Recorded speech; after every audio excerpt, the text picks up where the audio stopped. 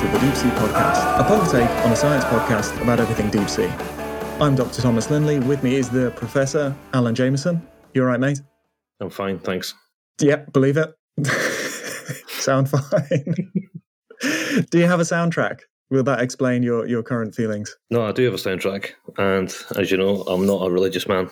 I'm not a superstitious man, but there is a little superstitious thing that I do sometimes. Go on. And I'm going to talk a little bit about diving in subs today, because I just got back, but it just dawned on me recently that I do have a little superstitious thing to do, and that is just before you get in the sub, you've got to go and get dressed. And that sounds weird, but when you're going that deep, you get very, very cold because it's down at 2 degrees Celsius and so on. So you've got like multiple layers and 4 t-shirts and 5 pairs of socks and all the rest of it. And while I do that, I play a little song. So I thought I'd use that for today's song of the month. Okay, what is it? It's a weird one because it's one that in 2007, just before we did the first ever 10,000 metre dive, and I was completely out of my depth, excuse the pun, it came on shuffle. And it was one of those ones that whenever you're about to do something stupid or crazy, that's the song. And it's a song that's just a cover song played really badly by 5 guys who are already off their face. It's Nice Boys Don't Play Rock and Roll by Guns N' Roses. Right, that's all like getting ready, Yep. donning the outfit. Yeah, that gets you going. It's a terrible song, but it's brilliant at the same time. It's just this thing you do before you're about to do something really, really, really nuts. Should we dive into some news? Nice. We're looking at the good and the bad and the ugly then. So the good is vulnerable deep-sea ecosystems get further protection from bottom fishing in EU waters, and that is protection of vulnerable marine ecosystems like seamounts and coral reefs and things like that. The bad is that deep-sea mining's looks like it's the tests at least have been given the green light to go ahead to do a trial in the Clarion-Clipperton zone in the Eastern Pacific. And the ugly is the UN ocean treaty has failed again. Nobody seems to be able to agree on stuff. Politics, Tom. Politics. It's ugly. Good old fun politics. Yeah. Well, both the treaty and the bottom protection has been hovering for a long time. Was this the 5th time we've discussed the ocean treaty? Probably, yeah. Which would really change the shape of things. So even in the area, international waters, you'd still need to do a survey and do environmental monitoring if you were going to do anything, which at the moment it's pretty open out there. It's all policy. It's all places that to resolve these problems you have to put on a shirt and tie. And they don't let us in. I think we're best just getting down deep and trying to go under the radar so we don't have to wear a suit. Is it time to talk about unidentified spiky blue goo? Go for it. I'm not sure what I'm going to say about that because I have no idea what it is either. I feel confident and then I look at it again and then I lose that confidence. So basically, during NOAA's live streaming or dive streaming from the Akinoa Explorer, there was a mysterious blue thing spotted near the US Virgin Islands between about 400 and 600 meters deep. And researchers on board and on the live feed were arguing over whether it could be a soft coral or a sponge or potentially a tunicate, so like a sea squirt, which I think was the first thing that jumped out to me. It looked a bit sea squirty, but the openings seemed to be really small. And there's multiple images that seem to show, I'm not sure if it's the same thing changing shape. I don't think it is. If you look at the seafloor around it, the ones where it looks like a ball has other white objects on the seafloor around it, whereas the one where it's looking really flat doesn't. So it looks like it's a different individual, but I have no idea. There's like nothing to go on. It's just it's blue. Because you thought maybe a closed anemone, like the beadlet anemones that you get on the beach. But there's no opening, is there? No, and now that I see the flat one, no. It's a no from me. I don't know what that is. I assume it's some sort of spongy corally type of thing, because that's the 2 groups that spring to mind when you start seeing weird objects that have no form or any sort of regular symmetry to it. It's just bizarre. Very cool, though. So lots of chat on Twitter. I think they put it on their Instagram. Lots of people were talking about it there. It's nice to have a little bit of a mystery. It's nice that it's a beautiful and weird mystery. No one is pushing it too much as a horror show. It's a shame that the reporting is always like scientists baffled, boffins scratching their heads. But that's like the job. That's part of it. You're meant to figure these things out. But it's nice to see people engaging. Basically saying marine scientists don't know every single animal in the sea. Meanwhile, fisherman catches a monkfish and loses his mind. Yeah, he has a living nightmare.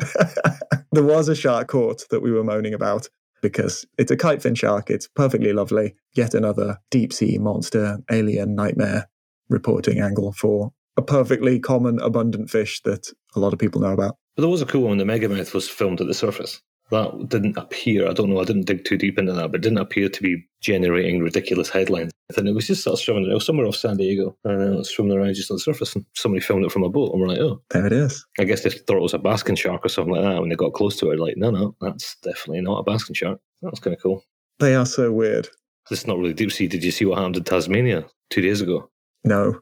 200 and something pilot whales washed up. Oh, yes. They managed to save about 35, and now they've just got 100 and something or other Dead whales. Carcasses lying on the beach. It's pretty horrific. Are they still considered a toxicity issue? Because heavy metals bioaccumulate so much in them. Well, they were saying they had one there recently, last year or the year before, or something like that, and they kind of figured out how to bury them or dragging them out of deep water or something like that. But on this occasion, there has been cases where they just leave it to break down naturally. But when you have 200 to 2.5 ton whales all just lined up on one beach, they're like, we can't leave this. Anyone who's worked with them, there's a very special smell to a dead cetacean, to a dead whale or dolphin. The sort of rancid fat, it's like that beach is not going to be smelling good. Yeah, all that blubber.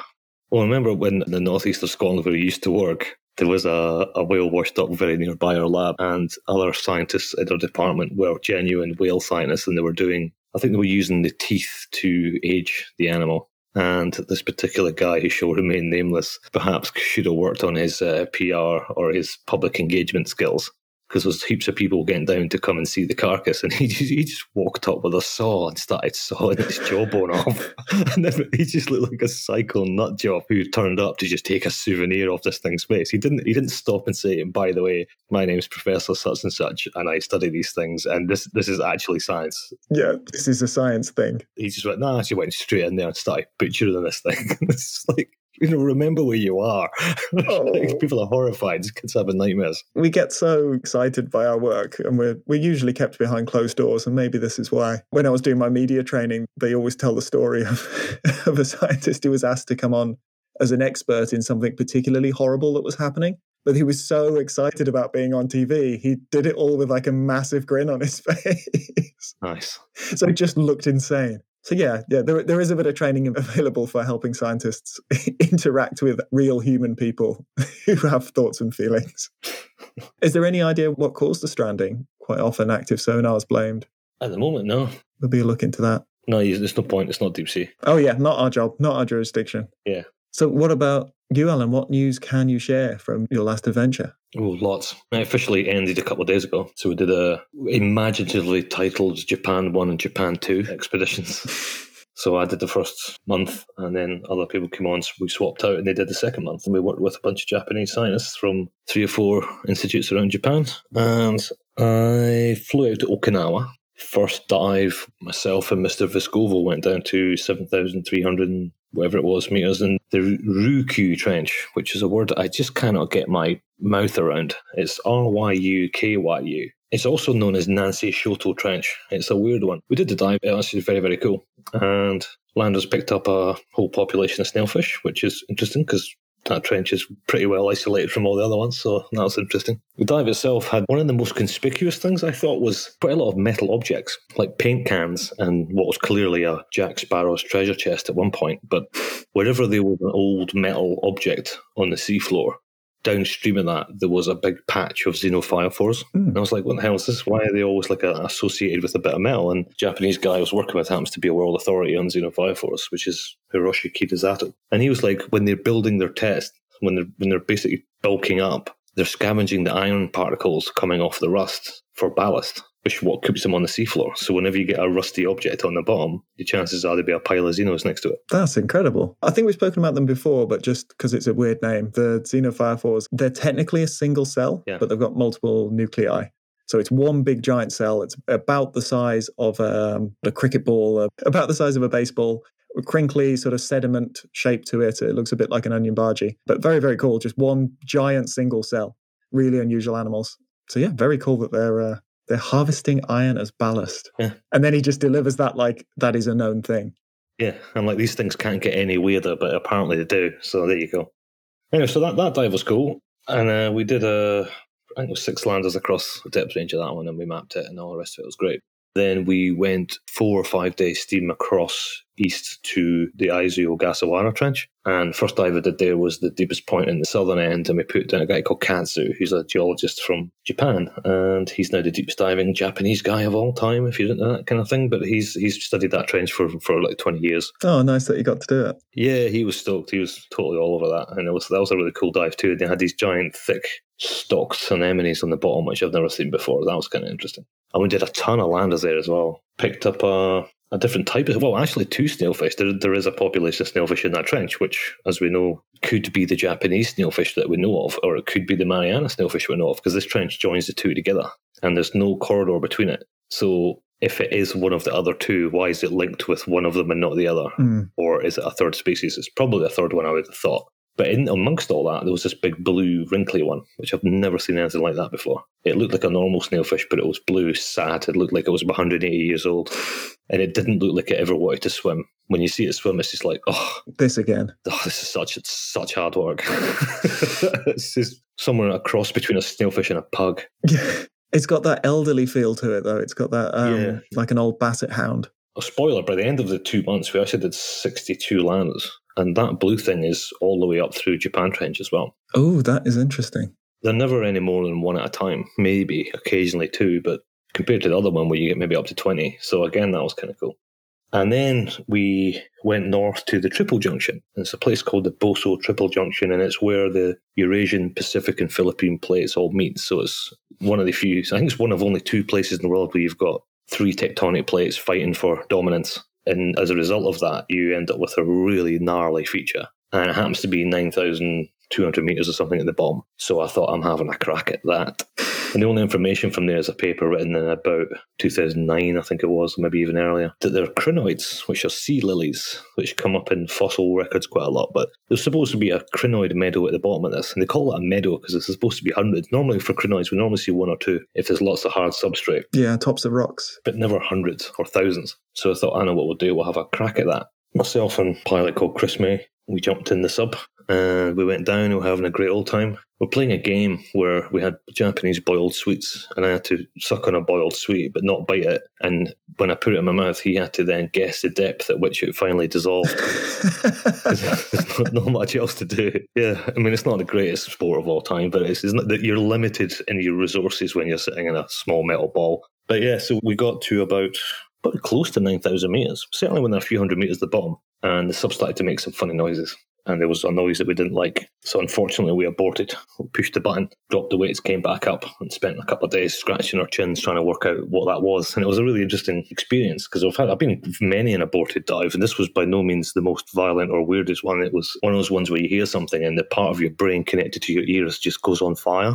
Because you can't see outside the sub, right? So your vision's useless. You can't smell outside the sub. So it was weird. It's just that you've got such a heightened sense of hearing and you're listening to every little... Because the sub makes loads of noises because it compresses on the way down. So it does make snappy noises and cracking noises when the foam, the buoyancy starts to expand and contract and so on. But this was different. This was like, what was that? That didn't sound good. Yeah, and so we bailed him. Not entirely sure where it was. But we think we knew what it was, and it was something relatively minor. But something relatively minor or a small air cavity that might have imploded doesn't sound like a big deal. But when you've got 900 bar behind it, it probably does make pretty big noise. So anyway, so we bailed over Japan Trench. We put Hiroshi down to the deepest point in the Japan Trench at 8,000 meters. He was pretty happy about that. The cool thing with the Japan Trench was benthic ctenophores. Ever come across a benthic ctenophore? I certainly haven't. No. They look like normal ctenophores. They've got the 2 big tendrils. They look like the ones that normally float around, but they're holding out on the rocks, and they were everywhere, all over the Japan Trench. Not in the other 2 trenches, which is kind of cool. That was very interesting. Oh, wow. So then eventually after that, because we did the 8,000 meter dive because it was shallower than the depth in which we started hearing funny noises. So Chris and I decided to strap a pair on and get back on the horse, and we went back south again to the Triple Junction. We're doing it this time. We think we knew where it was. Maybe we're just being overcautious. And so we went down to 9,150 meters, and it was absolutely unbelievably cool. I mean, these crinoids are bright yellow, and there were hundreds, thousands of these things. It was just mesmerizing. It was like driving around in a garden. I mean, the geology was mental. There was just these big cliffs and steps, and at one point, we're sitting on what looked like the steps of a Mayan temple, because he's sitting there going, what do you see? What do you see? I'm like, I don't know, a Mayan temple? It's like, all right, do you want to go up it? I'm like, yes, let's go up it. That'll keep the nutters on Twitter happy? Absolutely, yeah. It's not, I could show you a picture of it, but he's trying to describe the form. Yeah. So a Mayan temple would be like that sort of steepness, and it was piling up in sort of loosely described as steps, if you like. So you're trying to describe what the terrain in front of the sub looks like. And yeah, that was brilliant. And what was cool is I kind of forgot that the species that was named after me like 10 years ago, the Jameson eye, I found that in that trench. Oh, wow. I got to see it alive. One of them actually came up to the window and did a little dance right in front of the window and back down again. I was like, hey. So that was quite nice. That was a nice little sort of touch. Yeah, it's quite intimate. By the end of Japan 1, we'd mapped 62,000 kilometres of seafloor, 34 landers, and then I came off, I put my guys on, and they brought that up to 62 landers, and two of my people, Todd and Paige, both managed to get down to 7,000 metres or so they're now second and third deepest Aussies in the world. In the club? They were pretty much concentrating around the 2011 earthquake site. And it's just mental. Really? Utterly mental what that earthquake did to the seafloor. I mean, it's just cracks and canyons and gullies, and it's just an absolute mess. But it's amazing when you see how it's been repopulated. And you've got a fixed timescale. You know when those areas were recolonized. It's going to be really useful for deep sea colonization. Yeah, absolutely brilliant. Plus, the other snailfish story was the ethereal snailfish that we found years ago. Was it 2014 or something? The big floaty one. In Blue Planet 2, that one. That one, yes. Yeah, there are more of those. There's a beautiful one of that morph type in Japan. Got some really nice footage of that one. Yeah, so all in all, pretty amazing. I think in total we mapped somewhere between 70 and 80,000 square kilometres of seafloor. And I heard a rumour, I'm not sure, I need to validate this, but apparently by next year, when we talk about the percentage of the oceans that's been mapped by multibeam, the pressure drop alone will count for 1% of that. So you're approaching solo, the little factoid that used to always be spun out. Yeah. Just doing it that yourself. Because we never switch it off, right? It's just on all the time. So and go to weird places that no one's been before. Yeah, I really, really, really liked it. I thought it was just a really cool trip. I love being up by the Ogasawara Islands. I've been up there a few times now. You go past Iwo Jima and you see Iwo Jima was the site of the big battle in World War II, the famous place where you see the silhouette of the American soldiers planting the flag on top of the hill. But when you sail past it, it's just like how on earth these guys stormed that island is beyond me. But it is a fortress naturally, isn't it? But there's a big sort of yellow sulphur plume coming out. We didn't actually see Iwo Jima this time. I've seen it a couple of times before. We were too far north this time. But what was weird is when we're steaming up towards Japan Trench, you'd just be on deck, and every now and again you just get this completely engulfed by the smell of burning sulphur. Now that's just an underwater volcano somewhere, which is just belching. So the guys got back today, and then next week we'll have a wee sit down and take stock of exactly, because it was so fast and furious that I got off the ship almost a month ago, and it feels like yesterday. It's been great. It was one of the most discovery-dense cruises I've been aware of, so it'll take a long time to unpack that. The things at the start are just as important, but they've just kind of been overlaid by everything else that went on, so it's almost, you've been saturated by wonder.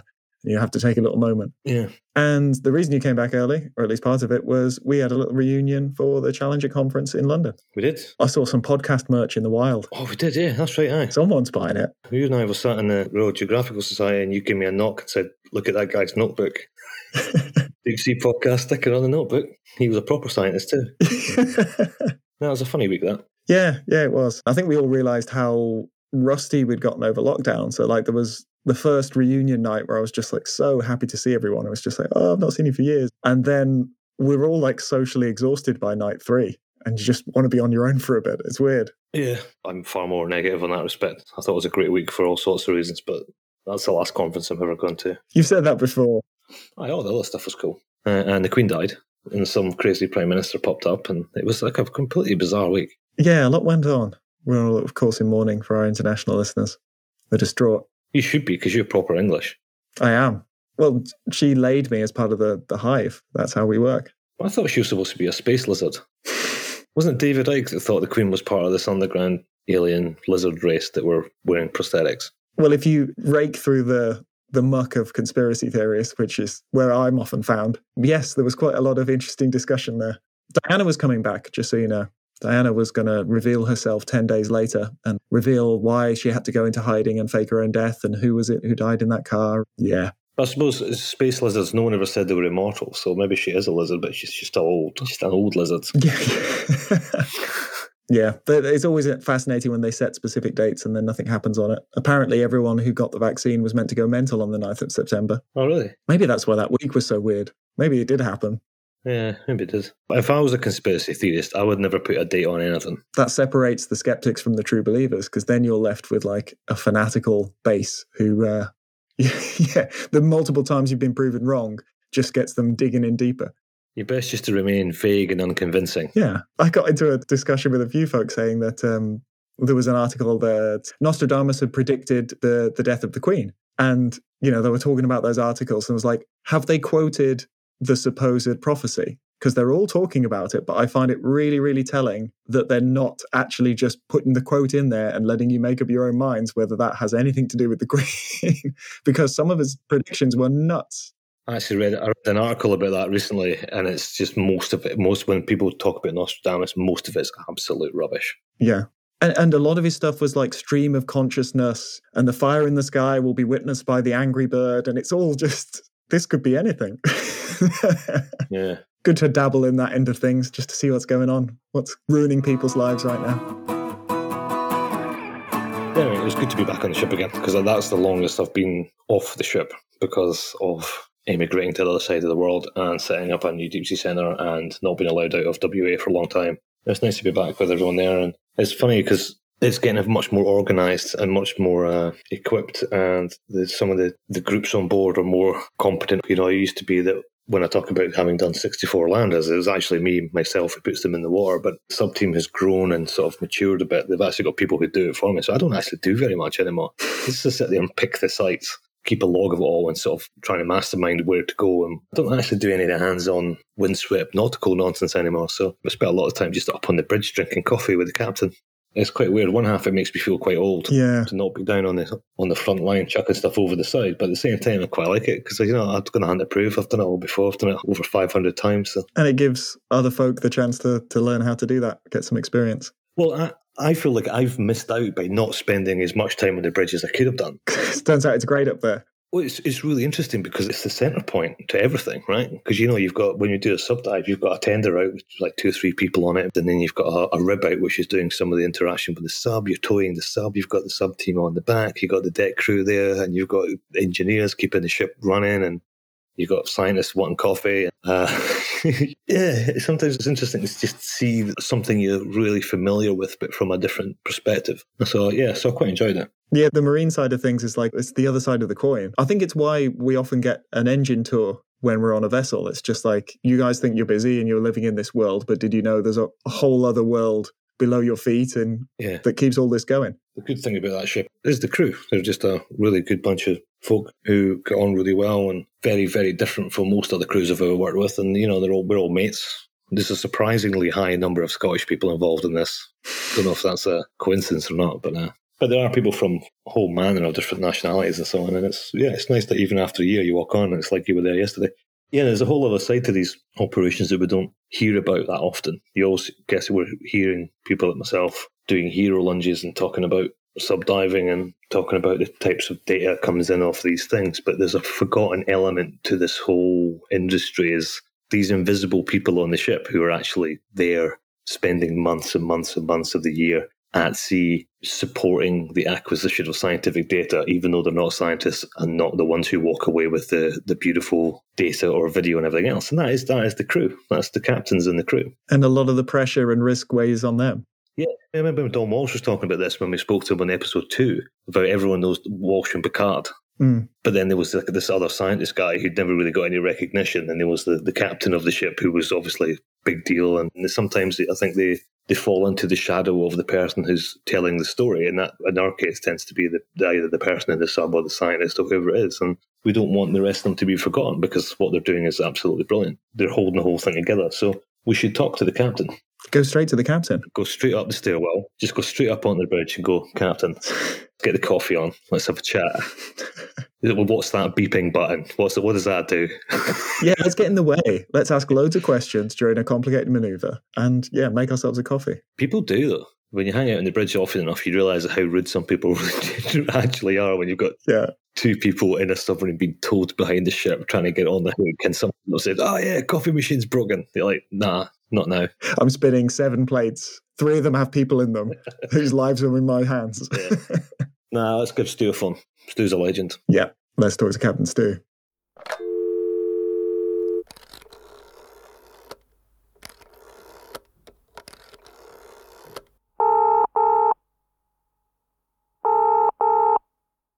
To get a captain's take on all things deep sea, there is only one man who can fill this month's slot on the podcast. He's a captain of many talents, a veteran of the oil and gas industry, currently known for being the man at the wheel of the DSSV pressure drop. He was also the captain of the Mermaid Sapphire on James Cameron's Mariana Trench Dive. And more importantly, he's a good friend and supporter of the science department. And by my reckoning, in the last 4 years, and I've counted this afternoon, that we have now done 15 expeditions together and visited 17 different countries together. So if he's put on me with that long, you'll be good for at least another half hour. So it's my absolute pleasure to introduce to the Deep Sea Podcast, all the way from sunny Spain, Captain Stuart Buckle. Hey, Stu. Hey, thank you very much for having me on. That's all right. 17 countries, that's quite impressive. Yeah, some of them are overseas territories, but, 17 different places. Some have we been to many times since, but yeah, that's quite a lot. That's a lot of miles in 4 years. It is quite a few miles, yeah. So, right, first question. Let's go back to the start of your submersible captain's career, right? So you were in command of the Mermaid Sapphire for Mr. Cameron's dive, 2012. Yes. How do you get that gig? I mean, how do you become the first captain to deploy a full ocean depth sub for over 50 years?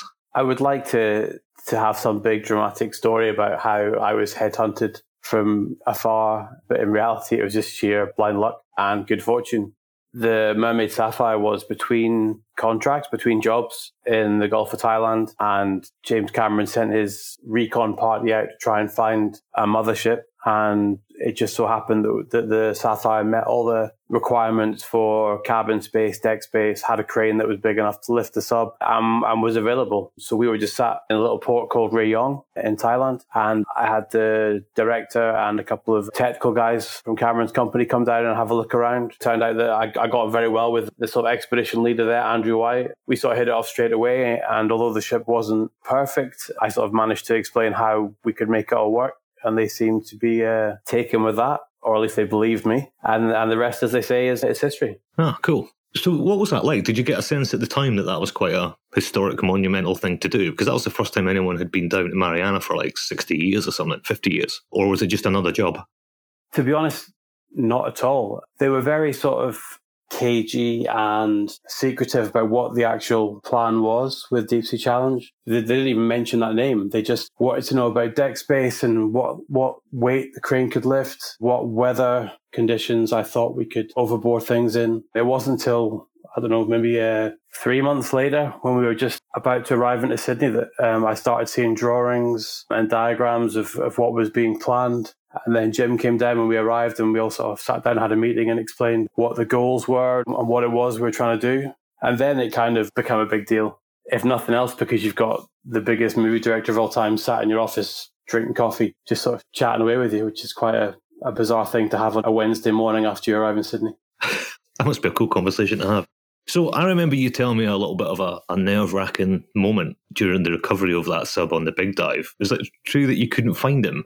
Not strictly true. When he was on the surface, we could find him very easily, in fact, because that vehicle had AIS, which once he was on the surface, it meant we could see him on both radars and on the ECDIS we had. So that was fine. The issue was that when he was below the surface, we had absolutely no idea where he was. Right. We had no sort of tracking at all. So we just had to keep a long way away just in case he came up and hit the ship. You think limiting factors quick. The Deep Sea Challenger used to come up at 6 knots. Wow. So it really was like a rocket ship. It used to breach like a whale. And the steel sphere was right on the bottom. So and the top section was all foam and batteries. So sort of the nightmare scenario would be that if he would come up and impact the ship, shatter all the foam and crush the batteries, and they'd have no buoyancy, and the little steel sphere would just go back down again and never come back. Ooh. So that was the kind of thing that used to keep me up at night.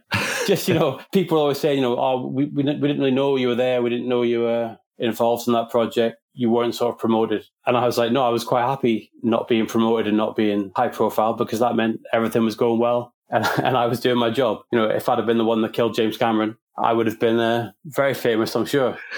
You would have got your own Wikipedia page. Yes, but that was something I wanted to avoid at all costs. Yeah, absolutely. So a number of years passed after the Cameron gig to get on the pressure boat. What did you do in between that? How do you walk away from such a high-profile gig? Did you just go back to oil and gas? Oh, with my head in my hands and then crawling back and lying in the fetal position for 6 months. The thing was, the whole Deep Sea Challenge thing was sold to me very much like a 5 deeps situation in that the plan was to take this incredible vehicle, albeit for different reasons. It was to be for movie making and videography and that sort of thing. But the plan was to take it around all the deepest parts of the world's oceans on a sort of very long-term project. Yeah. So this was, incredibly exciting for me and all the team on board, and we were all sort of really keyed up for that. But then unfortunately, the sort of driving force behind that, Andrew White, and to a certain extent, Mike Jaguri, they both were unfortunately killed in a helicopter crash. And the drive from everyone else involved kind of sort of died with them. Oh, that's a shame. And that combined with the sub being not in a great condition when it came back from its last deep dive, meant that it was just decided to shelve the project. And then I sort of had to go back, unfortunately, back to the very sort of mundane existence to me of subsea construction and oil and gas, which was pretty soul destroying, to be honest, because I was sort of very bought into the concept of exploration and to a certain extent the science. We did do the science to the extent that we do now, but we had landers and we had cameras, and they took baited traps down there. We got some sort of sampling done, but I'd never seen anything like that before. Never been involved in that. And although I'm a geek and I love technology and, the engineering aspect of the sub is absolutely incredible, what really grabbed me and what tends to grab everyone else long term is the science, is the seeing new species, getting to explore places that no one's been before. That really sort of hooked me. And all the cool kids hang out in the science department as well. Indeed. And that was really what sort of captured my imagination and sort of reignited my drive after being in oil and gas for sort of 15 years. Yeah. It was sort of very sort of just the day job. So it must have been cool getting that call about the pressure drop, saying all that stuff that you didn't get to do. Oh, it was. We're on. It was incredible. I had to wait like 7.5 years. But yeah, I was living in Glasgow at the time. I was sat up. It was like Friday evening. I was just sat in watching TV or something, and the phone went, and it was Rob McCallum, and he was like, "I think I've got a job you're going to want to take." I think when someone like Rob McCallum says that, you just say yes. I didn't say what. I just said when. I said, "When do you need me?" Yeah. And he's like, next week. And I'm like, okay. So for the benefit of the listeners who don't know, when the pressure drop used to be the MacArthur II, it's a NOAA hydrographic vessel. Before that, it was the Indomitable, which is an old naval submarine hunter in the Cold War. So when Stu took command of it, it had been left sort of sitting in a yard somewhere for a while. So it was like a full sort of refit, repurpose, recrew. It was right from the bare bones up. So at the point that you took command of it, what were the biggest challenges in putting together this operation from the ship's captain perspective? The biggest challenge actually was being brought in too late. Rob only kind of went down and looked at the ship when he got a call from Victor saying, why is it late? Why is it over budget? And why are things not working? So he went down there, and even to use his words, in his layman's eye view of the project, he saw that it wasn't how it should be. I think he spoke to a couple of the initial crew they had there doing the refit, and he wasn't very impressed. So then he called me over, and I sort of went in undercover, all dressed up in EOS baseball cap, EOS jackets, Nice. Introduced as their deep sea expert. But basically I was just scoping out the ship and the crew and seeing what the general situation was. It was a combination of having guys that weren't used to dealing with sort of older, more agricultural equipment, and other people just not having experience directly of doing ship refits. So they might have spent a lot of time on a ship, but they don't actually know ships. It's like I've spent a lot of time on airliners, but if someone said to me, I want to buy a 747, I wouldn't go and inspect it. I'd get a pilot to go and inspect it, or an avionics engineer. I wouldn't just go and sit there and go, oh yeah, seat 14C reclines, that looks fine. I'll go in the cockpit. Oh, it's got an artificial horizon. That looks great. 4 engines check. So they just didn't maybe know the scope of what was required. Yeah. And because I was brought in later, a lot of decisions had already been made that were probably the wrong decisions, but it was too late to undo them. So it was very much a case of do the best with what you've got. And the only way that I could do that was to bring in the best people I knew. So the only sort of requirement I had with Victor was that if he wanted me to do it and for me to be successful, I had to be able to handpick the team to come and work with me. So I went through all my my previous ships and picked the who's who of who I wanted to be on the pressure drop to get it working and to deal with the issues that we had. And a lot of that was down to attitude. It wasn't necessarily qualifications, although they all had the qualifications, but it wasn't like, the best person in the field. It was the guy who was the one to roll his sleeves up and charge at the problem head first was the type of guys I wanted, Yeah. especially when we're down in the Southern Ocean and stuff. You can't just pick up the phone and ask for a service engineer. You need someone to say, right, well, this is the situation and we're going to have to deal with it now. It's funny because my next question was along those lines, because, I've heard it said many a time when people talk about Captain Buckle, your biggest strength is to some degree people management, right? So part one of my next question was like, what I think makes Pressure Drop quite unique is actually the crew. I mean, there's a lot of mutual respect for one another between the individuals and departments. And at the end of the day, everyone sits down as mates and then almost all equal. And I find that rather unique. And I was wondering if what's your selection criteria for bringing on new crew or at least retaining the good guys you've got? Is it all sort of just filtering through lots of people and just keeping the good ones? Or do you see something in a particular officer or decky or whatever and you think, nah, this guy's going to work, so you're in? That's a really good question. The majority of the guys and girls that came with me initially, I'd worked with before. So they were sort of proven assets, if you like, for me. With regards to new people coming through, I always tend to either go with someone that I know personally or someone else who works with me who I already trust, has worked with before and says they're good. It's very difficult for someone to recommend someone to come and work on board with them and with me, because if they're not what they say they are, then it's found out very quickly and everyone looks bad. Yeah. So what that tends to do is filter it out, and you tend to get people only recommending people that are actually, top of the game and people who will fit in. Yeah. And it's funny you say about the atmosphere on board. I do have a sort of very informal management structure in the fact that all the guys that work for me know I'm the captain. I know I'm the captain. So I don't need to shout at them. They don't need to, bow down to me. If I ask them to do something, they'll do it because I'm the captain. And I also expect them, if I ask them to do something silly or they think it's dangerous, then they'll question me and say why. But also, I also give them a lot of leeway and responsibility just to get on and run their own departments, run their own position. Yeah. It's that famous saying, right? Always hire people smarter than you. Yeah. And it's true. I tend to think of myself more of like a manager, like a football manager, like, Sir Alex Ferguson or something in Man United. I just try and get best selection of players I can and put them in the best positions I think they're good at. And then hopefully they all work together and we end up winning the Champions League. But it is quite unique that, because I've worked on, I don't know, about 20 or 30 different ships, and more often than not, there's big fractions within the ship's crew. The officers sit at one table, deck crew sit on another table, they don't talk to each other, the galley staff hate everybody, and it can be quite a weird, microcosm of society. And it often doesn't function because of that. And what I really love about Pressure Drop is that doesn't exist. As you say, there's enough respect there for everyone to know where their place is. But at the end of the day, you're all the same team. Sure. Genuinely really like that. But my part two of that question, which is something that I was thinking about a couple of weeks ago when I was on the bridge with you, just drinking science coffees in the afternoon, is one part of your job that I find really fascinating is that being in command of an isolated group of 45 people, often from quite different backgrounds and spanning many, many countries. A big part of your job is a bit like a soap opera, right? So, there's the mentoring and the pastoral care, gossip control, conflicts, medical issues. Do you get taught that when you go for your master's ticket? Do they teach you the people management of running a ship? Or is that just, you're quite good at that? Not really. I mean, in more recent years, they've started teaching what they call the human element sort of aspect to the job, but they never did that when I was doing my master's. I think I try and mentor the guys as much as possible because I had a couple of good mentors when I was a young officer, but to be honest, where you learn most is through sailing with bad captains. I've sailed with quite a few bad captains. I've been very lucky to sail with a number of good ones. Yeah. But it's the bad ones that you learn from. You just see how they treat people, how they treat you. Yeah. And when I was coming up through the ranks, I was just like, do you know what? I'm never going to be like you. Yeah. And I'm going to try my hardest to be the opposite to you. And I'm going to try my hardest to make everyone I work with be the opposite to you, so that kind of gets stamped out within a generation, because when I started back in the sort of mid-90s, there were still a lot of guys who started at sea in the late 60s. Yeah. So there was a lot of generational issues there, just like there is in normal life with, sexism, chauvinism, racism, all these things that are not tolerated these days and sort of don't happen with the new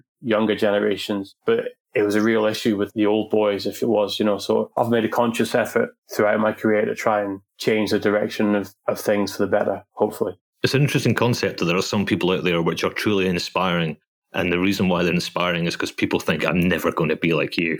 It's like, that's your legacy. I know. But, it's one of the most important lessons you can teach, and I tell the guys on board, sometimes I can see they're a bit annoyed with me, or they're upset about what I've said. Because another thing is that I'm a very sort of direct person, and I speak my mind, and I just tell it how it is, because that's, in my world, I don't have time for dressing things up or trying to make things, look better than they are, because it's ultimately my responsibility to deal with the reality of the situation. So the more sort of the more honest I can be with myself, with everyone else, the quicker we can deal with it and make it better for everyone. Yeah. But I just tell the guys, if you don't like what I'm saying, just have a go away and think about why I'm saying it. And if you still don't agree with it, then when you're in my position, you can do it differently. Yeah. And if I've got an issue that I had with previous captains, then you can stamp it out when you're captain and it'll move on from there. But what they don't teach you, and what does happen a lot, is my main job is kind of administrator and do paperwork and just scanning things and signing things and emailing things. My second job is like captain, but my third job is like counsellor. Quite often I'll have people come in my office and just sit down and sort of tell me their problems. And I'm very happy that I can provide that service, but it's certainly not something I get paid to do or I've been trained to do. I was terrible at that. So in my job in Aberdeen, they made all the lecturers pastoral carers or something like that. And we had to look after half a dozen undergraduates, and quite often they'd come into the office and they'd be like spilling their guts about something horrific that's happened to them. And I'm sitting there going, yes, okay, I'm a shoulder to cry on here, I'm someone to listen, and inside I'm thinking, I have no idea how to deal with this. This is horrific. I'm not the right person to be talking to. I'm happy that they're comfortable to come and speak to me, and it's much better that than I don't know. If I didn't know, then I can't. Yeah. The biggest problems that you have on board is the ones you don't know about, because if you don't know about things, you can't fix them. Yeah. Which is something I try and drum into them, especially the Filipinos or the Asians who have a very sort of introvert culture, who don't like speaking to authority figures or even speaking to anyone else about private matters. So I've tried to sort of foster that within them, so they will come and see me if they've got a problem before it reverts to stabbings or something. So going back to the subs, right? So on this podcast, we've talked a few times about the differences between, for example, being in the sub or doing it remotely, or seeing a fish alive on a video, or seeing it dead in a tank and all the rest. The difference between being there or not being there, right? So from your perspective, during sub dives, you're obviously the man orchestrating it. And I think orchestrating is the right word, having seen you do this so often. You're trying to orchestrate all these different departments at the same time and everything else. And or more like spinning plates. Spinning plates sort of / orchestra, but somewhere in between that. Sounds better looking than spinning plates, yeah. It's definitely something it is mesmerising to watch. But for you, I know you've done a lot of oil and gas stuff and big infrastructure stuff, and you've lifted stuff that's like hundreds of tons off of ships and all the rest of it. Is there a difference between an operation where you know there's somebody in that vehicle or in that package than if there's not? Or is it just a case of every operation is the same, you're just there to pick an item out of the sea and put it on the deck? Huge difference, especially if it's someone you know. and even more so if it's someone you like. Well, I was going to ask, because you quite often pick me out of the sea, so, Yeah. Good answer. I am quite fond of you, Professor. So yeah, I always make a point not to damage you or run the sub over. Good. No, but I think I was exposed to that because I used to work on the dive support vessels, the deep sea saturation divers, where they live under pressure in chambers on board, and that's very much a high pressure environment when you're sat on the controls and you've got two guys working down at 200 meters, fixing things on the seafloor, and if you make a mistake, then you're looking at killing 2 or maybe 3 guys. Yeah. So I think I started doing that when I was very young, sort of 20 years old, and second officer. I was on the controls for 6 hours a day for that. Wow. So I think that kind of conditions you for dealing with the stress of it all, but also understanding that every action you do has a consequence, which could be a massive consequence for someone else. So yes, it makes a huge difference. And when I went from the dive support vessels to sort of deep water ROVs, then you're sort of much more relaxed. It's a much more stress-free environment, because the worst thing that can happen is you damage a robot. I mean, yes, it's got some financial value, but no one's got to phone Johnny's mum and let him know that he's not coming home because of something you did. So yeah,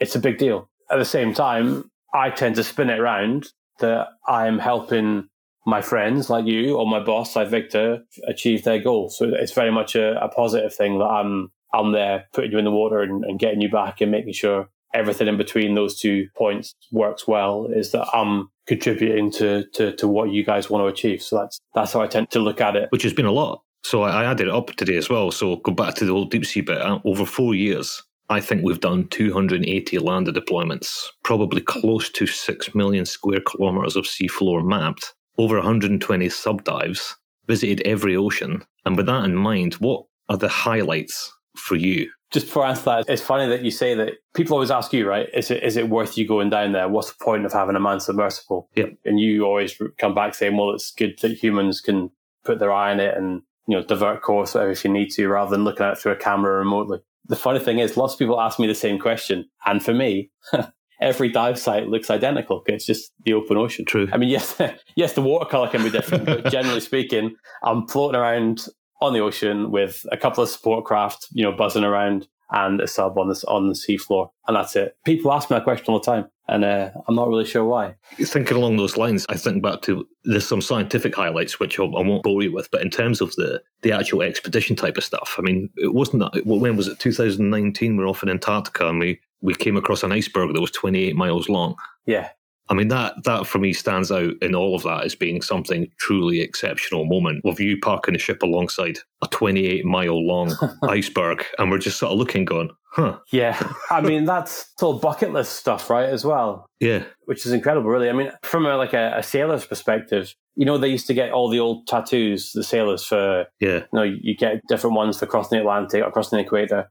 I mean, I don't have any tattoos, but if I did, I'd have a full set right now, because the 5 deeps, we went round the world twice to both poles, crossed all the oceans, went through both canals, Panama and Suez. Yeah, so, we've really got the bingo of bucket list trips for captains. Bagged them all. And seeing huge tabular icebergs down south, and then nudging the bow into the ice pack up north, literally at the edge of the North Pole. Yeah, I consider myself very lucky to have been able to do that over the last few years.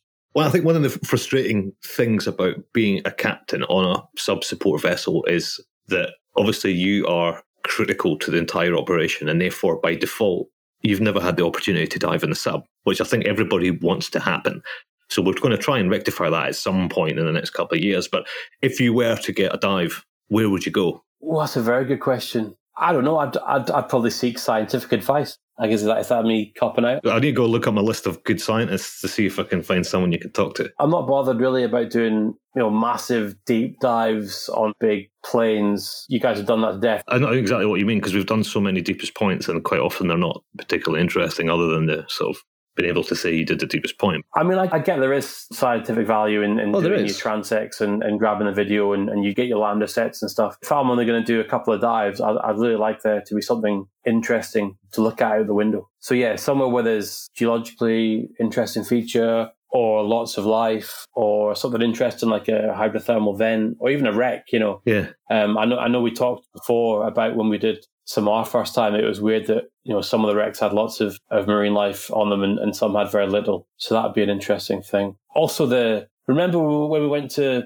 Johnston and the tracks in the seablade where it sort of run down over the edge and fallen down into the deepest abyss? They looked like they were just made yesterday, which was really sort of shocking to me, that it's like an 80-year-old event, but it looked like it had just happened yesterday, which is sort of, we talked about the impact on deep sea mining and stuff. I think people don't understand the severity of all that stuff and how these big corporations are likely to ruin large areas of the seafloor. So I'd actually like to do a dive somewhere where they were planning on doing some mining and then visit it afterwards and just see the sort of, before and after shots. That'd be quite a cool thing.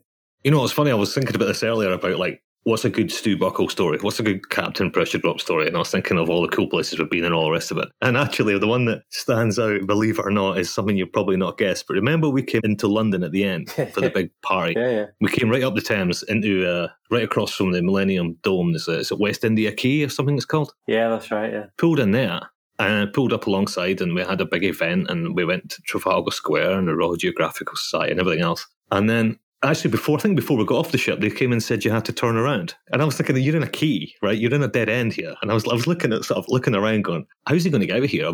Can you reverse that far on a ship? And you did this, basically put it into the middle of the quay and spun it 180.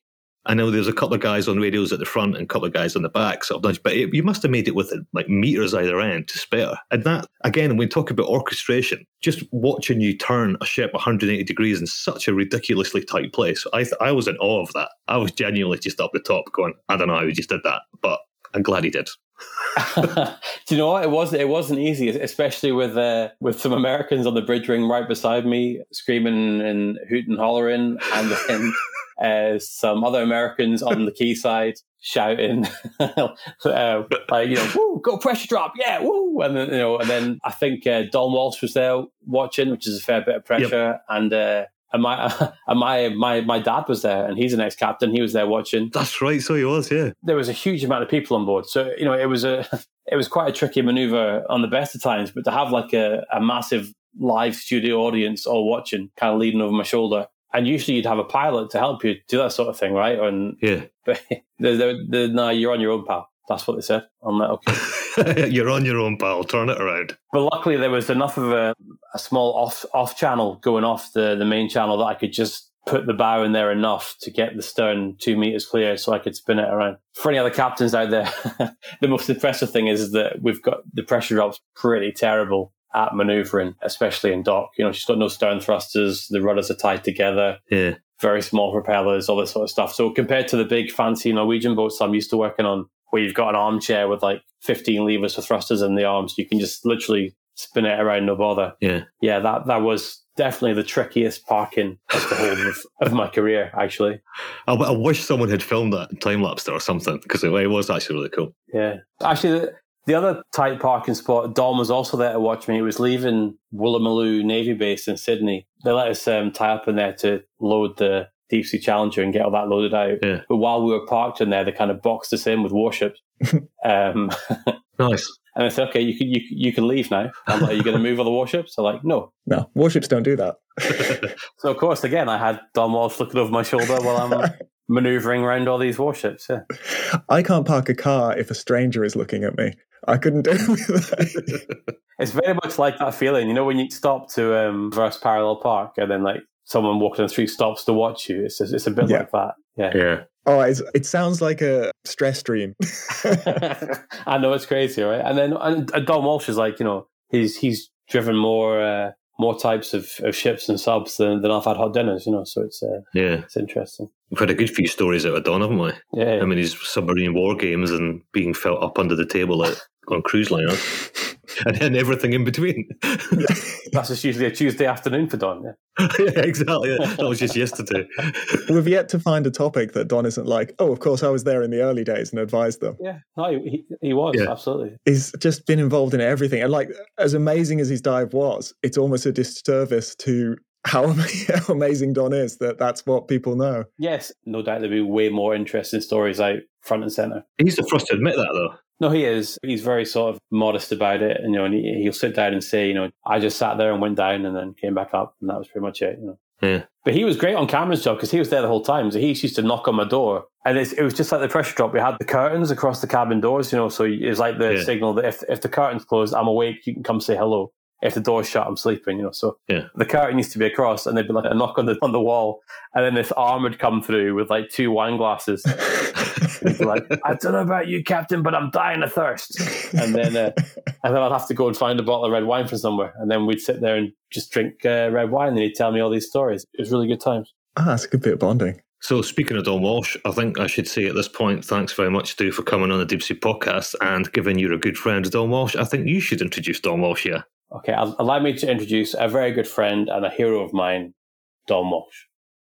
Hello, this is Don Walsh, explorer and oceanographer. However, today I'm going to put on my retired U.S. Navy captain's hat and talk to you about the fine art of ship handling. I define it as simply skillful seamanship in situations where you're close into a dock, other ships, where there's the possibility of hitting something and either damage your ship or other property or even another vessel.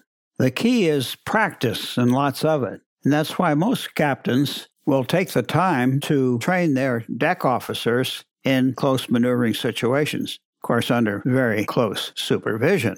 In order to make your ship do what you want it to do, you also have to take aboard other factors such as the environment around the ship. That would be the wind, the tides, and visibility. That takes a fine seaman's eye. And also in consideration or keep in mind the possibility of equipment failures such as losing your steering or losing your propulsion power. The key is to simply stay ahead of the ship and anticipate all the what-ifs in case of something not going according to routine. I had good mentors in my early days of seagoing and started out in a World War II designed cargo ship, which was built in 1945. It was slow, it was underpowered, and maneuvering it in close-in situations was quite a challenge. Next, I spent 14 years in submarines before getting my first command in the late 1960s. While my primary job was to carry out the missions that the Navy assigned to us, another major part of my job was to train the young submariners who eventually become ship captains on their own. At the time, I was a cigar smoker because on board the diesel submarines of that time, that era, there was always a lingering odor of diesel oil, other bodies, and cooking. So these were kind of like incense sticks to mask these other odors. And so when I was training my officers to handle a ship handling, if you will, I used to gauge their skills in the terms of cigars used up during their landing attempts. A one cigar landing meant that young officer was doing a pretty good job. If it got up to 3 or 4, or if I bit 1 and 2, then that's somebody that needed a lot of remedial training. And by the way, I was not smoking those cigars. I was just clamping down on them like biting the bullet, so I didn't say anything until I thought the officer was getting into some trouble and I had to haul him back from the precipice. Some of my contemporary submarine captains like to kind of showboat, that is, make very flashy landings, what we would call a one-bell landing. That would be all-back emergency. But if you didn't get that backing bell or something happened to your propulsion, then a great deal of chaos would ensue. I remember one case where I had just gotten alongside the dock and another submarine was going to come alongside and moor next to me. Well, he came whistling in at a high speed and asked for his all-back emergency. He didn't get it, and he went right on past me and smashed into the Admiral's special boat. And that was not a happy time for either the Admiral or for that young submarine captain. This validated my personal feeling that if you're really good in ship handling, no one will notice. But if you're bad, everybody sees it. I took my sub into many interesting situations, but I never broke anything or damaged anything or had an incident where my seniors wondered what the hell I was doing. Well, this is not meant to be a tutorial on how to drive a ship. I just thought it might be interesting to see what goes through the minds of captains who move the ships around to accomplish their assigned missions. And that's all for now. Thanks for listening.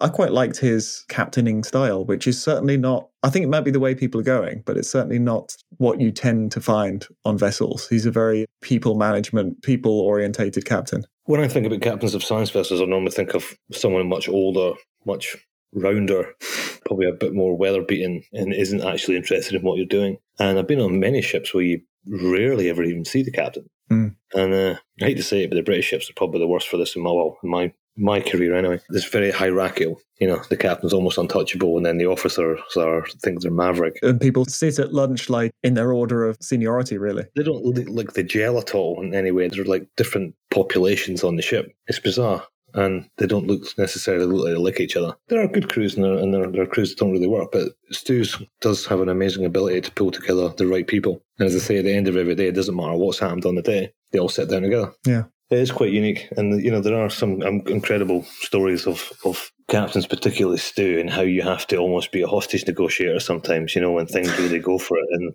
talking your way in or out of certain situations is a big part of the job. And I think Stu will probably say administration is a big part of the job. But I think actually the gift of the gab and the knowing how to interact and handle people who are either up or down, depending on the situation, is actually a huge part of the job. And I think some people have that and some people don't. If you don't have that, you're probably not going to get on well as a captain. Yeah, he's got a good energy about him. He doesn't force his way into a situation. He's very good at dealing with people. Yeah. We'll deep sea you next time, and I abyss you already.